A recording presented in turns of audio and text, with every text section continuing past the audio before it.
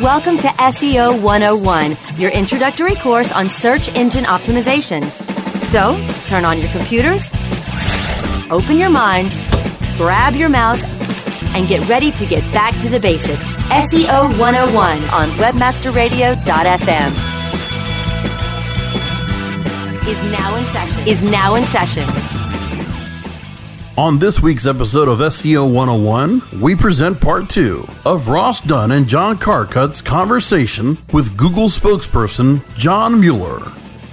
We got some great questions from Mark Taylor, one of the moderators on our, quite a few good ones as usual. It says, we have an e-commerce site that only publishes unique content, which is well written and of good depth and relevance.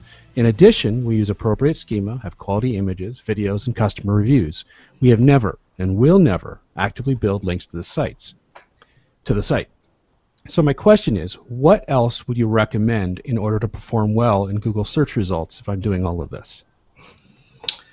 Well, it sounds like the site is already doing a lot of things great. So I think that's definitely a step ahead of a lot of sites that we see.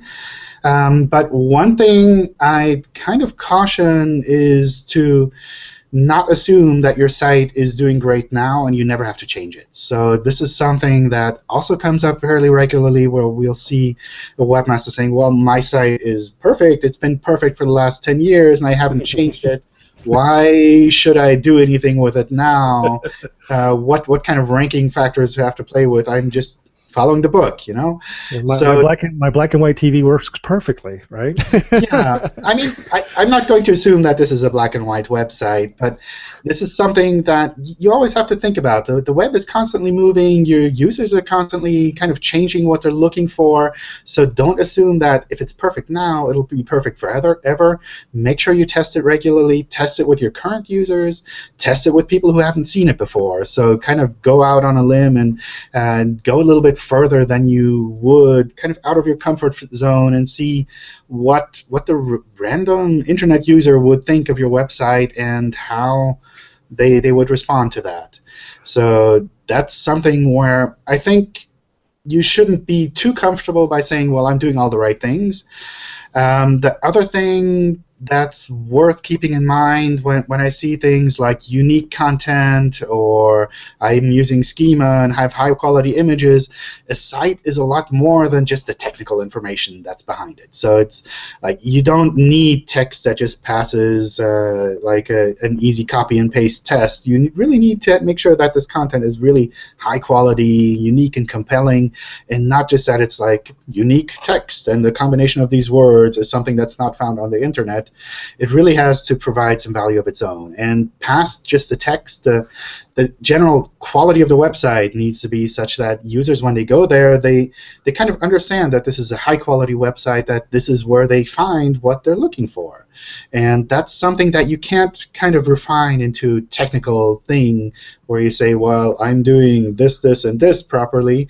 The quality of a website is really vague and hard to kind of capture. So that's something that also comes out with a lot of testing.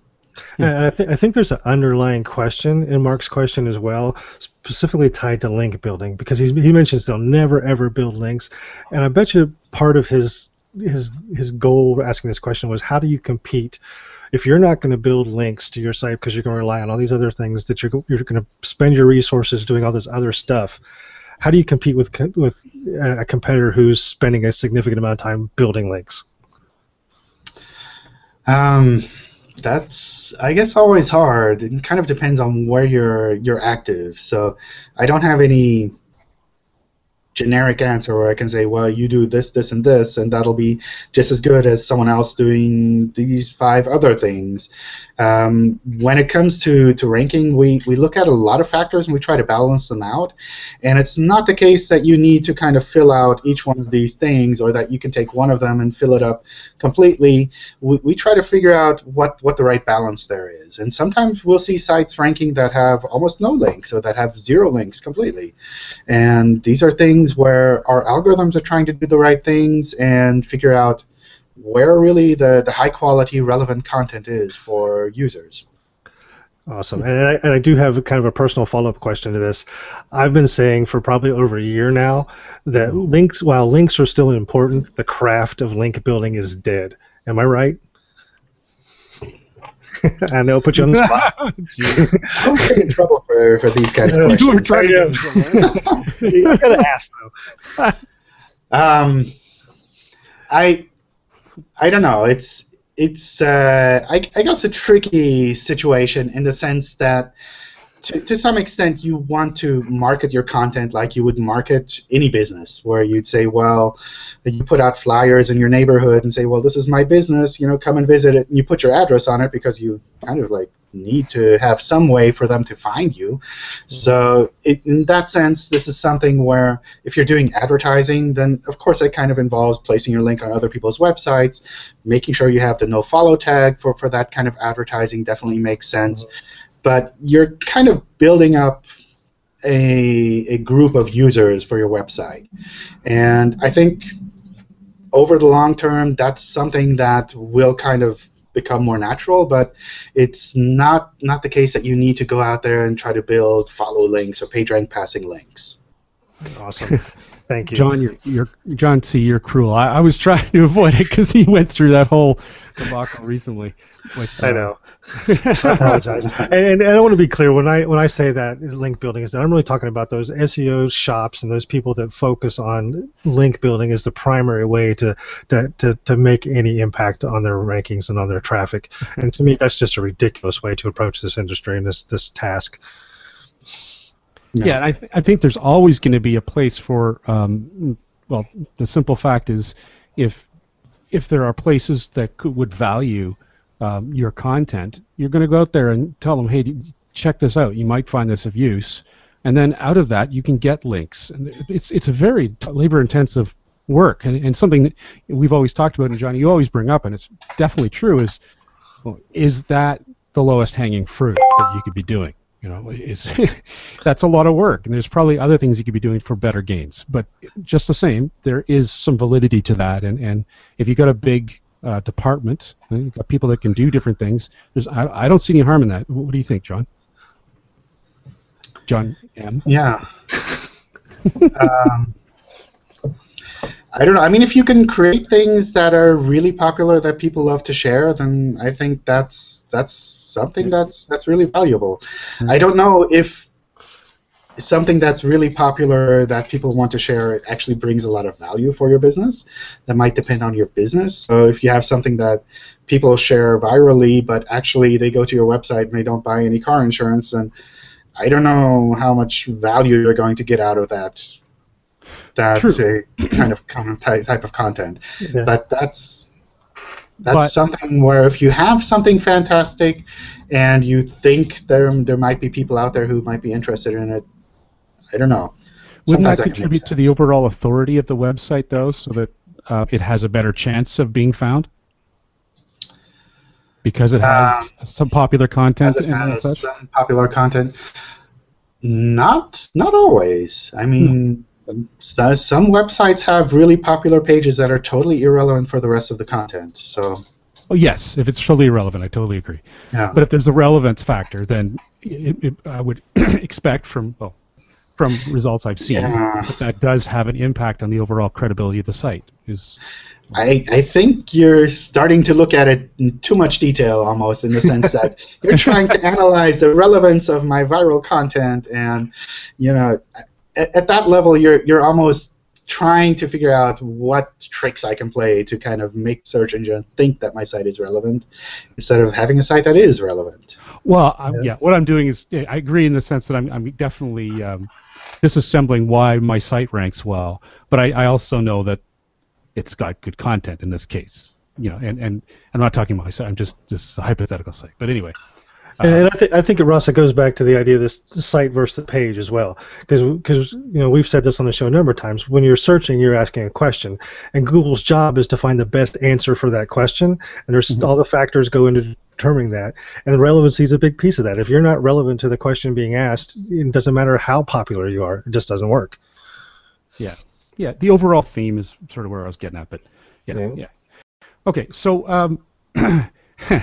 Well, this is a question that was expected. The Google Plus breakup, or whatever you want to call it. I'm sure there's more politically correct ways of putting it within Google, but given the recent news, and this is from Mark, to split Google Plus into separate elements, for those of us that love Google Plus, should we be worried that this is the beginning of the end? So I don't work on the Google Plus team. I can't really answer for them. Mm-hmm. But I do know our engineers are not sitting around playing pool all day, so they always want to do something really big and something better, and they like taking things that are already fairly well and making them even better. So I wouldn't be surprised if they take it to a next bigger step, but I love Google Plus as well. I use it every day, and it's something where I think we're not going to just like delete it and move on. We're going to build up on something that becomes even better and better. So in that sense, I'd be looking forward to what they're working on and seeing what comes out of that. Mm-hmm. I definitely agree. I am upset that that there's even now it even provoked the thought that Google Plus is breaking up, because that's the last thing we needed to hear again. We've had enough of the Google Plus's dead garbage. Because I use it all the time too, and frankly, it's been one of my best sources of not only business but friendships online. It's been fantastic, but it definitely has its soft spots. So I'm glad that they're working on it. And the community for this radio show on Google Plus is amazing, and it completely blows the one we had on Facebook out of the water. So I'm just saying. Well, and that's the thing. Communities. I mean, again, sorry. I know, John. I suspected this might not be in your realm, but I know you like Google Plus because you're on there a lot, obviously. Communities is the one thing that no one's mentioned in all of this. Do you know anything about what's happening with communities? I don't know. I don't know. I mean, I know these are things that the Google Plus team is really passionate about as well.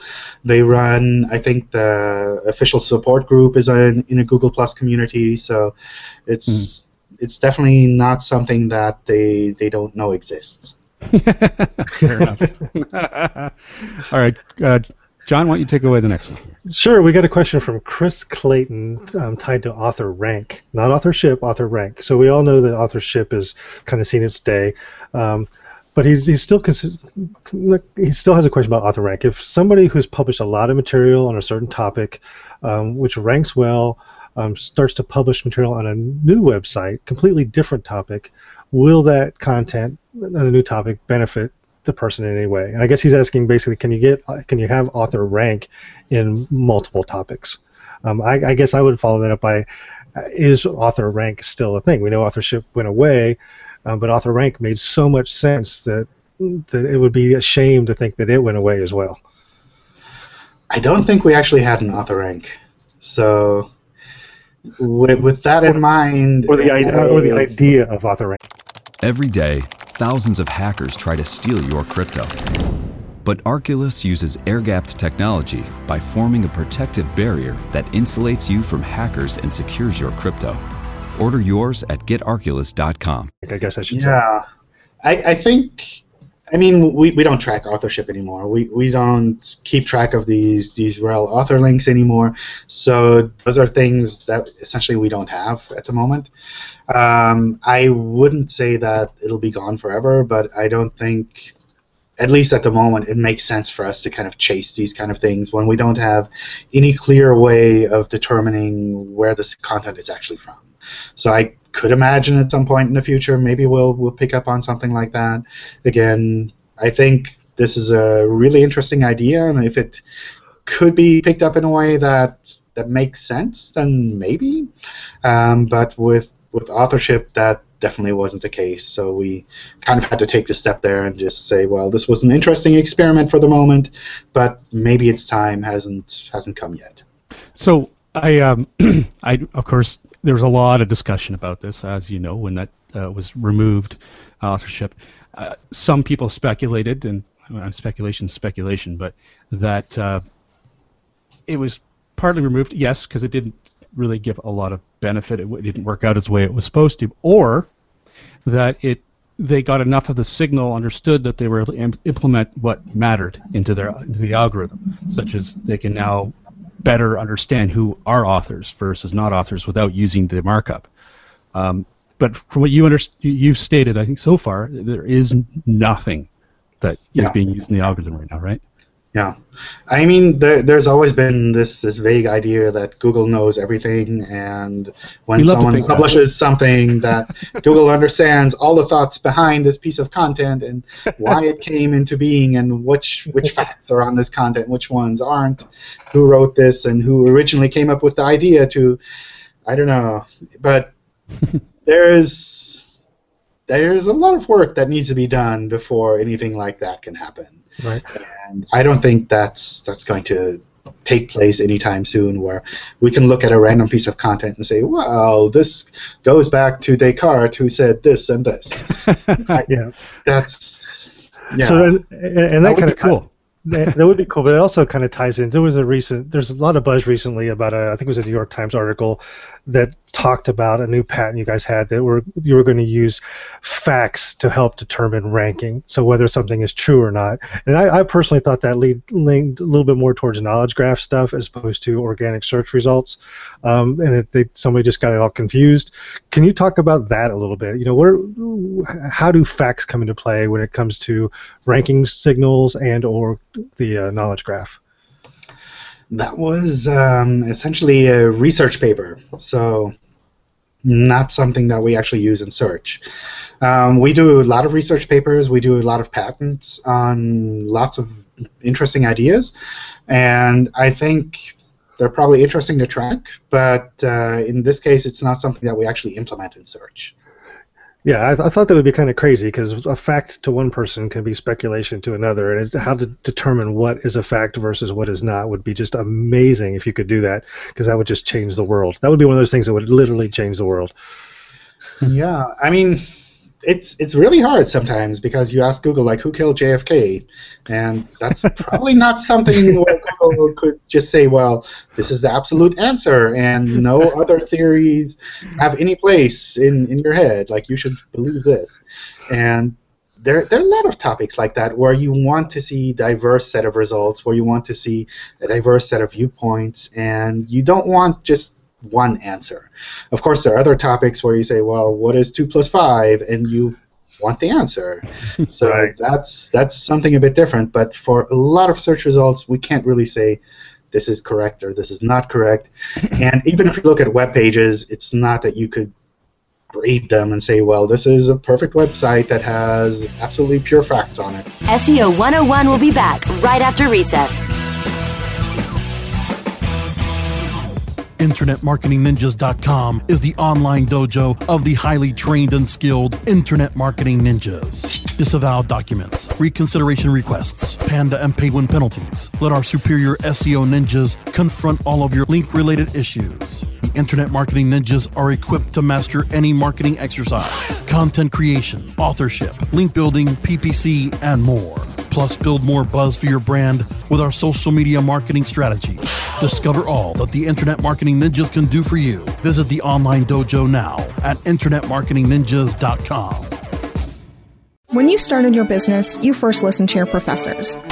Now that your business is growing and gaining ground, you only seek out professionals. PPC Professionals, an industry leader for highly optimized search marketing campaigns with over 30 years of combined management experience. Our professional approach to every campaign helps you find every avenue of revenue so that you can not only stay ahead of your competitors, but get a return on your investment and increase your bottom line. PPC Professionals, personal, professional, PPC services. PPCprofessionals.com.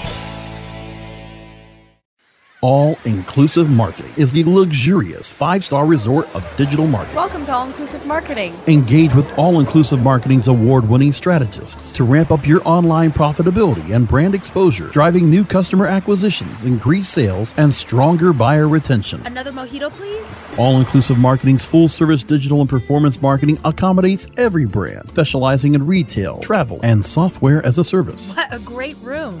The A in All-Inclusive Marketing means award-winning leadership, excellence, and results, as well as an A rating by the Better Business Bureau. For reach, engagement, and conversion, it's All-Inclusive Marketing. Reserve a free consultation today at allinclusivemarketing.com/radio. Whether you are an online business or domain name investor, you need access to the best names. With over 270 million domains already registered, finding the right names at the best price requires a great wingman. Namejet.com puts you in the pilot seat by giving you fast and unparalleled access to some of the best premium and expired domain names on Earth. As the #1 domain name auction platform, Namejet.com is the best place to find domains for your business or investment. So light the afterburners to the domain name aftermarket and fly over to Namejet.com at Mach speed to get great domains today. Namejet.com.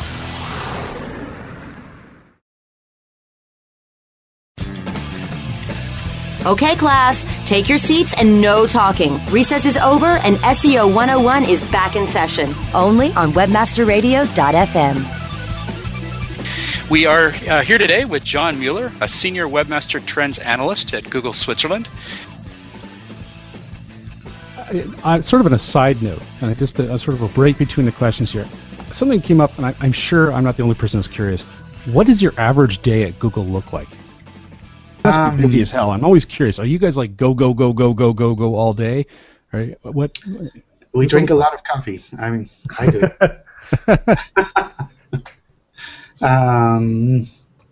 We don't play pool all day. So you play with Legos. My average, yeah, no. Oh, actually, I was in the New York City Google office last month, and they had this giant. It's like a Lego store inside the office, and they play with Legos a lot. Fantastic there. Yeah, I really like that. It was pretty neat. So I guess I spend most of my time in my inbox and go through my emails. On my way to work, I come with the train. I usually have my inbox open, go through a bunch of stuff, and just archive things that are worth like taking a glance at. But it's not that I have to do anything because we have awesome coworkers that take care of that. But that's essentially where I kind of live, going through things that other people are doing, going through things that people might need some feedback from me on. We publish a lot of content, so we have a lot of things where we have to make sure that they're correct, that they're written in the right way, that they're clear, that they're not misleading in any way, that they can't be kind of twisted around in a weird way and then reused. So that's definitely something we spend a lot of time on. We go to the help forums a lot to kind of figure out what problems are showing up there. We work with the top contributors there a lot in the back rooms so that they understand how they can respond to these things. Yes. And then we have a lot of meetings with teams in other places. So we do a lot of stuff in English, but we have people in Dublin who speak all kinds of languages, teams in India and China and Japan, even in the U.S. Is English the predominant language through all of Google, or do you guys change based on location? It's mostly the dominant language at Google. So in some countries, like I think in Germany, maybe in Japan or China, the engineers also speak the local language among themselves, but for the most part, it's really English. Interesting. Well, thanks. Right. So one of the follow-up questions here, and these are some questions we put together ourselves, was I loved this recent article from Cyrus Shepard at Moz. He says the title was 10 SEO myths that friggin' tick me off. So what are some of the SEO myths that you're tired of hearing?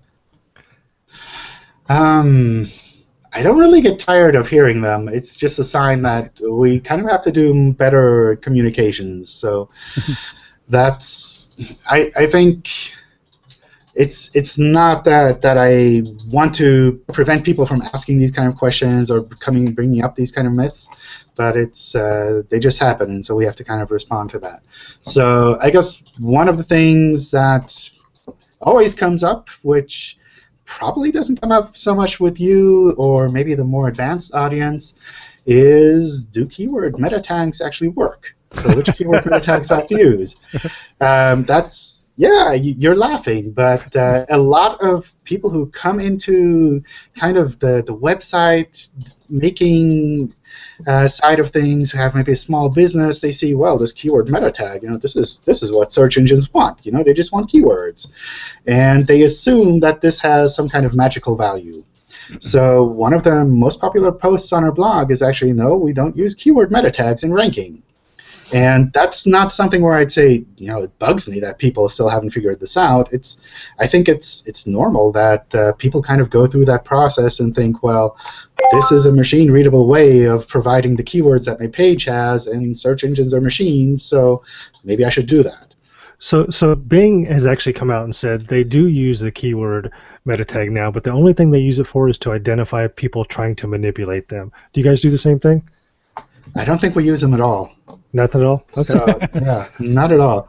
I mean, using them to see if someone is trying to manipulate us, I don't know. I wouldn't find that as being too nice, because a lot of these people, they just don't know. So they get advice by some relative who says, well, yeah, I saw this blog post and they mentioned keyword meta tags and I put them in there for you, and each word is mentioned twice or 3 times because, better rankings. And that's something, I mean, we kind of laugh at that because we say, well, of course, we've seen this, it's like, of course this doesn't have any role. But for the normal webmaster, this is kind of the thing that they run into. And I think that's perfectly fine, and that's something you kind of have to understand and kind of go through that process and say, well, okay, so search engines aren't just technically looking for these words, they're actually trying to understand my pages, therefore maybe I should focus on making great pages instead. And that's kind of what we're aiming for. Yeah, and I don't want anyone to think that who are listening that we're laughing mockingly. It's just laughing because we hear it all the time too. I work with small business, so I spend a fair bit of my initial discussion explaining what small and medium-sized business, what these things are that... Sure, you may be able to hear just how crispy the McDonald's Crispy Juicy Tender Chicken Sandwich is, but that's just the beginning. The full Crispy Juicy Tender experience comes after you take your first bite. But why stop there? Order ahead on the app and get medium fries and soft drink for free. Now that's a deal that tastes even better than it sounds. Valid 8:30 to 9:19, 10:11 to 10:31, and 11:22 to 12:21. Valid one time per week. McDonald's app download and registration required. You don't need to do, or things that are totally over. Don't listen to anyone that says this, etc., because sometimes I expect the person won't go with me to work with me, but I want to make sure they're not going to get swindled or whatever when they leave. Absolutely. There's just so much misinformation that amazingly still sticks. I can't believe it.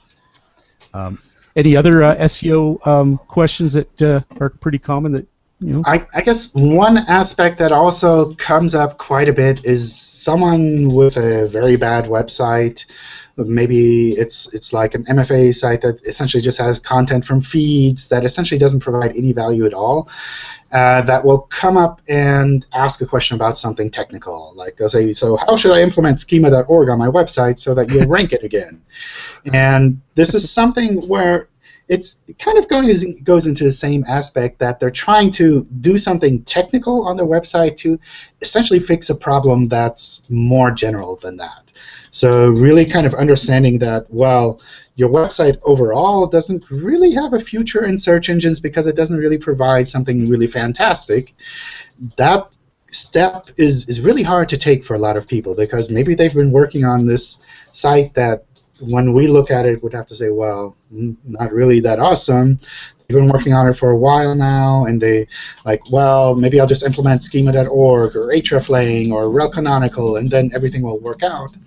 And these things aren't technical issues. It's like a general architecture issue that you're building kind of a type of online business that doesn't really work. So taking a step back and being able to understand, well, maybe I should try to find something different where I can actually provide value, where the technical details don't even matter that much. That's kind of a bigger step, and that's something where people have a hard time making that jump sometimes. Definitely. Very good.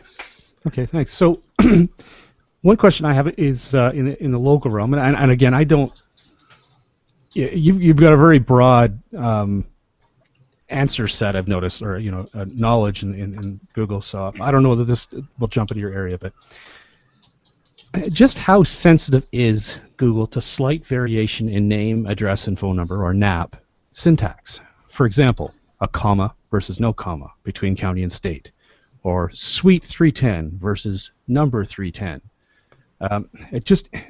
I do a lot of local SEO, and I'm trying to clean up NAP for many clients that seem to have some changes across different directories and stuff, to see some minor things. And sometimes I honestly feel like I'm doing kind of useless things, because it seems astonishing to me that Google could possibly see any issue with what comma not being there versus suite versus number.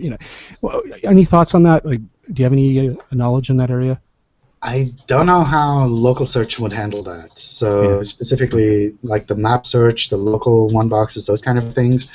In general, I tend to keep things as consistent as possible, but if you're looking at like cleaning up commas and things like that, I don't think that's probably so much of a problem. But if you have like an old address and a new address, or an old phone number and a new phone number, then those are the kind of things where we'll have problems like reconciling that data and saying, well, these entries are actually about the same business. Mm-hmm, mm-hmm. It's something that I constantly have to read on. We all have to. We practice SEO. We don't know SEO. It's constantly ongoing, and I just find it interesting to seeing all the discussions and the local search ranking factors talking about continuity between addresses and stuff, and they get into some of that detail. I don't know. It'd be interesting to get someone from a local team that talk about this. Maybe I can follow up and maybe get someone on the show. Yeah, and this may be too deep for this conversation, but I saw something in local yesterday that I'd never seen before, and I was gonna ask if you'd heard about this. So I had a customer who I think he's a plumber in New Jersey, and he wanted to do business in cities surrounding his location, but not thinking about search or anything at all. He was just thinking about his customers. What he did was he went and registered phone numbers in each of those cities, so his customers would have a local number to call as opposed to something outside of their local area. And what I found was, because he registered that local number, even without a physical location, Google created a Google Plus page for his business using just the phone number without an address. It's showing up in the local pack. It's showing up in Google Plus as a business listed page. It's unclaimed.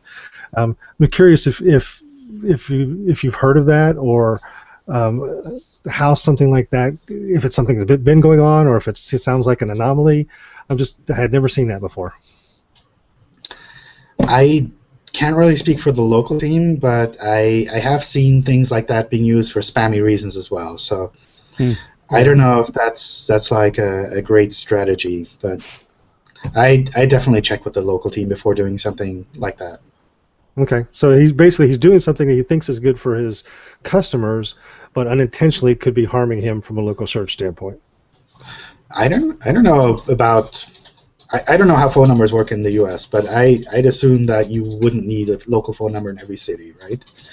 It would be cost. I don't know. A phone call would probably cost about the same.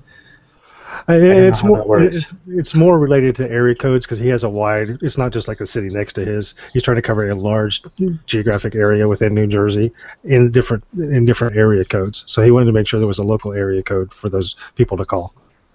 Interesting. I don't know. Yeah. Hard to say. All right. Thanks. So another question here is, what are the downsides you are aware of when switching a website to HTTPS? Are there any? For example, should site owners expect ranking fluctuations? You mentioned that they shouldn't if they're just doing with, unless they're doing TLDs, but are there any other disadvantages that you know of since this whole transition began? I can't think of any reason not to switch to HTTPS. If you have like the possibility to do that, I definitely do that. It's not something that I'd hold off on. I think the bigger difficulties are more if you have embedded content and if you have issues around that, where you have to rely on specific kind of content that you want to embed that isn't available on HTTPS, and that might be something worth worrying about. But if this is your content, if you're publishing it on your website for your users, switch to HTTPS. I don't see any downside. I haven't run across a user that came to me and said, "Hey, John, I'd really love to go to this website if only I could do it with an insecure way." It's like, nobody would do that. You know? So, John, I have one hesitation about switching sites to HTTPS, and maybe you can help me. So I worry about the fact that, we know that links are a signal, and most people are not going to link to a site using an HTTPS link, right? So when the link comes in, and it basically either it gets redirected or it's not a direct link, and I'm worried, and no one from Google's ever been able to say, yes, we treat that exactly the same way as if it would be a non-HTTP link coming into the site. I'm worried that there's going to be some loss of authority if you don't get that switch because of the redirect. No, that's perfectly fine. So they treat those exactly the same as if it would have been a non-HTTPS link. All right, great to hear. Good. That's the first time anybody's ever told me that definitively, so that's awesome. Great. Now, in terms of Google Webmaster Tools, how soon can we expect the new search query reports to come out? Are they, I know it's been, it was January you guys started showing off the alpha, at least to a select few. How are they coming along? We're getting lots of feedback, and the team is working on implementing a lot of that. I don't have any fixed timelines that I can share around that, but I think we're definitely looking into doing another round of testing and then maybe making that public. So I wouldn't assume that it's going to take too long, but probably not next week. How do we get our name on that list for the testing? Make sure you sign up. Yeah, make sure you sign up. I think for the next round we'll just take those that are already signed up, but I don't know what the specifics are around that. Awesome. Yeah, so what are the intended benefits of the new reports? I don't know if you've seen them. Have you had a chance to take a look? I've seen a couple of screenshots of them. Yeah, more for the listeners. I wasn't sure. Yeah, so we're trying to find different ways of visualizing this information so that it's a little bit easier for you to kind of compare things, to pull things out like mobile versus desktop, those kind of differences. Also to, I guess, how can I say this? I'd actually have to take a look at the reports to kind of give you some more details. But I guess one of the differences that I remember is that we treat impressions a slightly different way. So if you've been looking at your impression reports from the existing search query report in Webmaster Tools, you'll notice that it's a bit different with the new one, especially when you have access to this, in the sense that if your site was ranking multiple times for one query, in the past we would count each of those times as a separate impression. So if you're searching for blue shoes and your site shows up 2 or 3 times for that query in that search results page, then we count that as 2 or 3 impressions.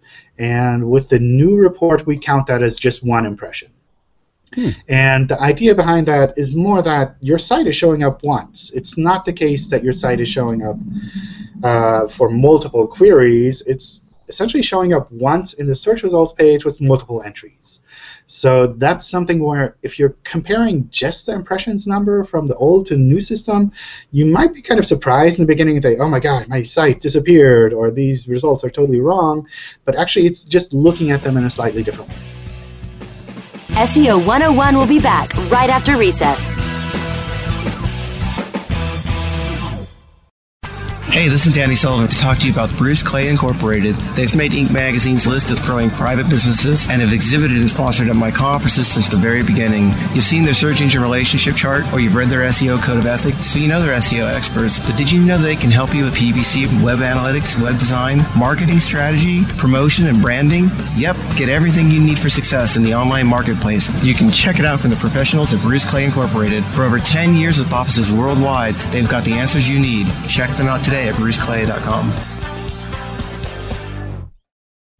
Great websites today need expert web design and development and need to be e-commerce ready and mobile friendly. But building a marketable and profitable website can be an uphill climb. Ready to make your new website or replace your existing website? Think Orange as the new way to get in the black. Orange Hill Development works with Fortune 500 companies and offer the same top quality development service at a fraction of what other providers charge. Brands like Absolute, Carlsberg, and Nestea trust Orange Hill Development. Find out why you should trust your website with Orange Hill.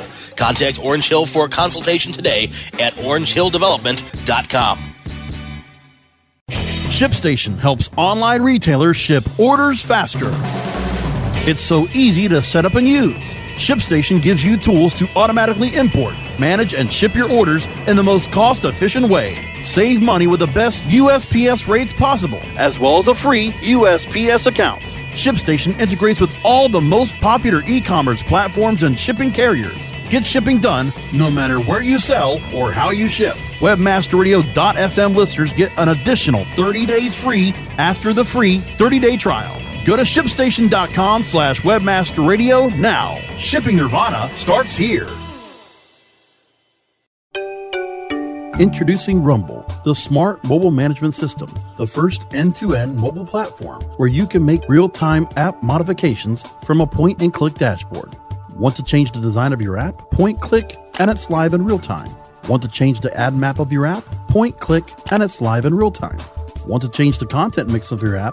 Point-click, and it's live in real time. Power your mobile business with Rumble. Are you ready to rumble? Visit www.rumble.me.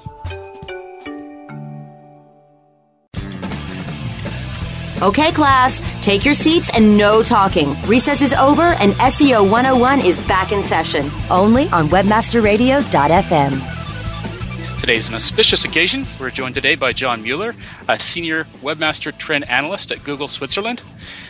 The last question, at least from my end here, is what about old content? So in this case, I'm using my site as an example. My site, oh my God, it's the embarrassing cobbler shoes example.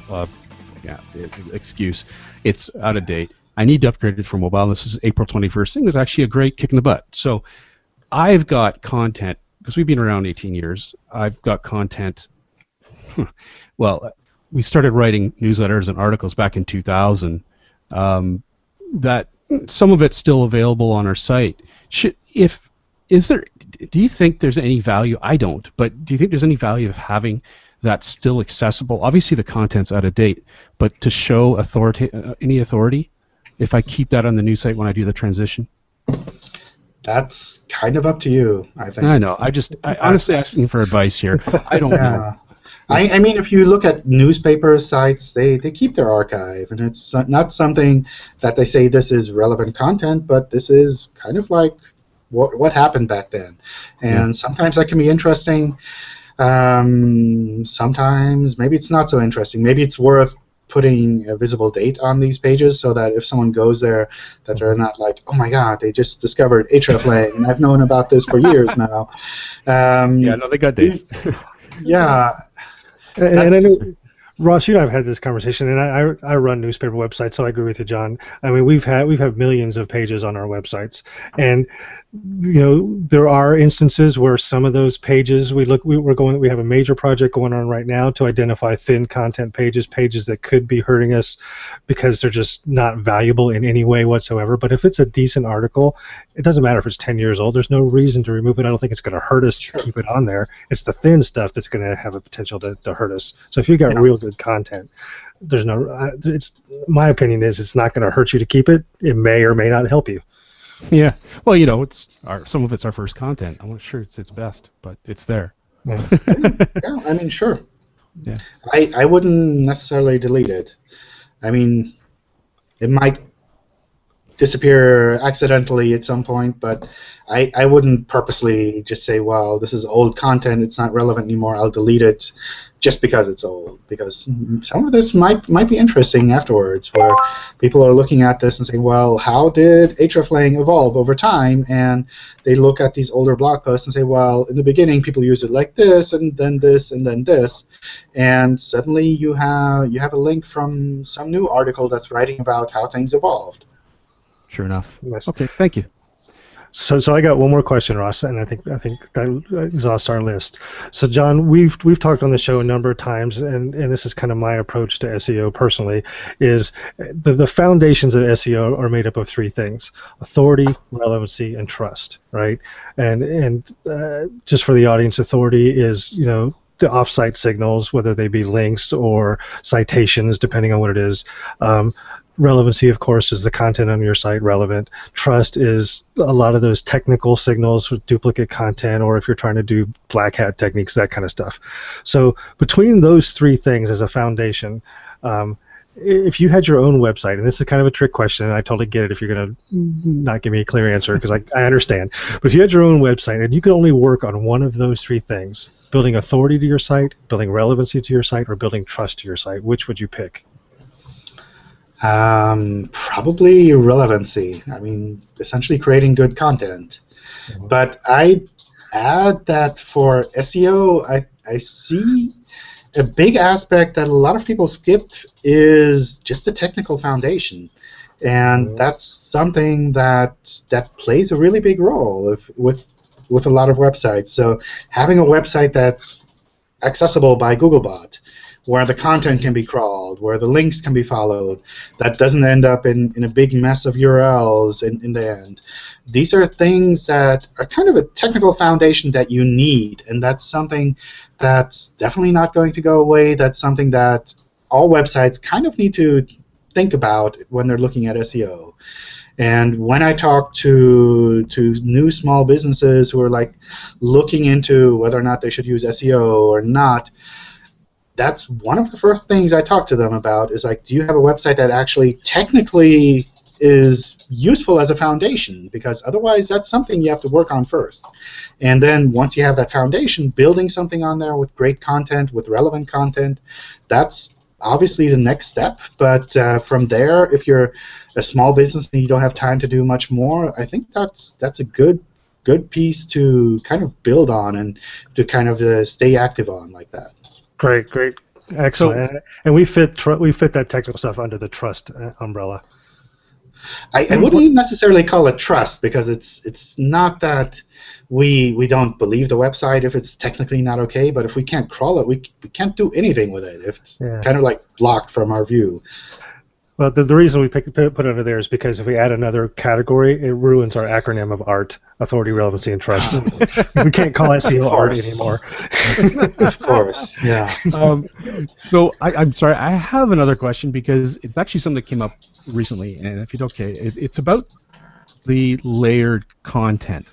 I recently, I'm not sure it was in one of your Webmaster chats or not, John, but it was about content hidden within tabs, hidden being kind of I'm not sure it's the best word for it, but people are using tabs to clean up the page and make it so that they don't have to scroll down the page and make it really easy to get around to content.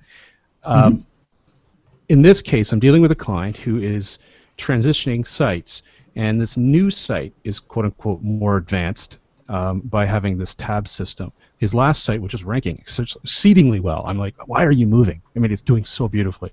But upper corporates, they want things moved, is all in line. There's no tabs. It's just all the content's on the page.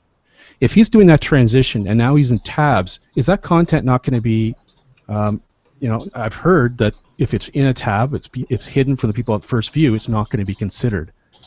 What are your thoughts on that?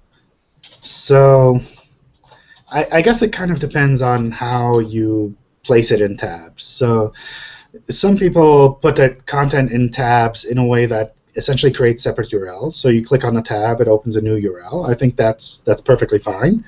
Other things, maybe you're using JavaScript or CSS to hide and display the content. That's something where we'll pick up the content when we crawl the page. It's in the HTML. But when we render the page, we won't see the content. So we'll kind of de-emphasize it and say, if someone is searching for this kind of content, we'll know this exists. And if there's nothing else out there, or this is kind of like, well, it's a good fallback, we can pull that up. But if there's lots of other good content out there, we'll say, well, this page isn't primarily about this content. So maybe we shouldn't rank it as highly. And that's something that kind of mimics how users would look at this as well, in that if they're looking for something that's not primarily visible on a page, then they get confused. They say, well, hey, Google, why did you send me to this page? I don't see what I was looking for, and you're doing a bad job, Google. You should do a better job. So that's something where that kind of behavior comes in, and we kind of react to that as well. A third type of tab content that we've seen that's really problematic is if you click on the tab and it does some kind of fancy AJAX call in the background and pulls the content in on the fly. And those are the type of things that Googlebot can't mimic at all, because it can render the page, it can kind of act like a normal browser, but it can't click on every element on the page to see if anything changes. So that's something where if you're using AJAX to pull that content in for that tab, then chances are we're not going to be able to pick that up at all. So some people would claim that those tabs are a design, kind of a design element, a decision based on design. Does that play into it at all in your decision, or is it purely visibility? It can, I mean, this can definitely make sense, that you say, well, this is my primary content, it's primarily visible, and the tabs have some auxiliary content that's additionally interesting for the user. And in a case like that, I think from a design point of view, that's perfectly fine. But you kind of have to accept that this additional auxiliary content that you have in the tabs, that's not the primary content of the page, and maybe that's not supposed to be seen as the most relevant content for the page. And that's not necessarily a bad thing. So if you have a page about hotels and you have tabs on the side with rental cars or attractions nearby, then you don't really need to kind of rank for those rental car results separately if you're trying to promote your hotel in the first place. So that's something where I wouldn't say you should avoid this at all costs, but you should kind of be aware that if this content isn't visible when you load the page, then maybe it's not the most relevant. Great. John, what a pleasure it's been to have you on the show. Awesome. Absolutely awesome. All right. Yeah, great to be here. And if there are any follow-up questions within our community, is it okay if we ping you and hopefully Sure. get some responses? That'd be great. Sure. Oh, thank you very much. And I know you've only got your room there until actually you're already past your time. Yeah. Are we they really knocking on your door? That's fine. Yeah. And we really appreciate you taking your time out of your pool today to talk with us. Oh, that's right. Just teasing, but we do appreciate the amount of time you spent with us today. Absolutely. Yeah. Sure. It's been really interesting. Thanks for all the questions. Thank you. Have a great one, John. Yeah. Thanks, you too. Thanks, Bye. John. On behalf of myself, Bye-bye. Ross Bye-bye. Dunn, CEO of Stepforth Web Marketing, and John Carcutt, the Director of SEO and Social Media for Advanced Digital, thanks for joining us today. If you have any questions you'd like to share with us, please feel free to post them on our Google Plus community page, easily found by searching SEO 101 on Google Plus. And, there's a lot of questions on there. In fact, I think we missed getting to a couple of them this week, so we'll have to look at that next week. But Nice. I love questions. Yes. So keep them coming, and hopefully it'd be great if we could get a whole show of just questions. Very cool. Yeah. Well, have a great week, everyone, and remember to tune into future episodes, which air at 11 a.m. Pacific, 2 p.m. Eastern, every Wednesday on webmasterradio.fm. Have a great week. Thanks for listening, everybody.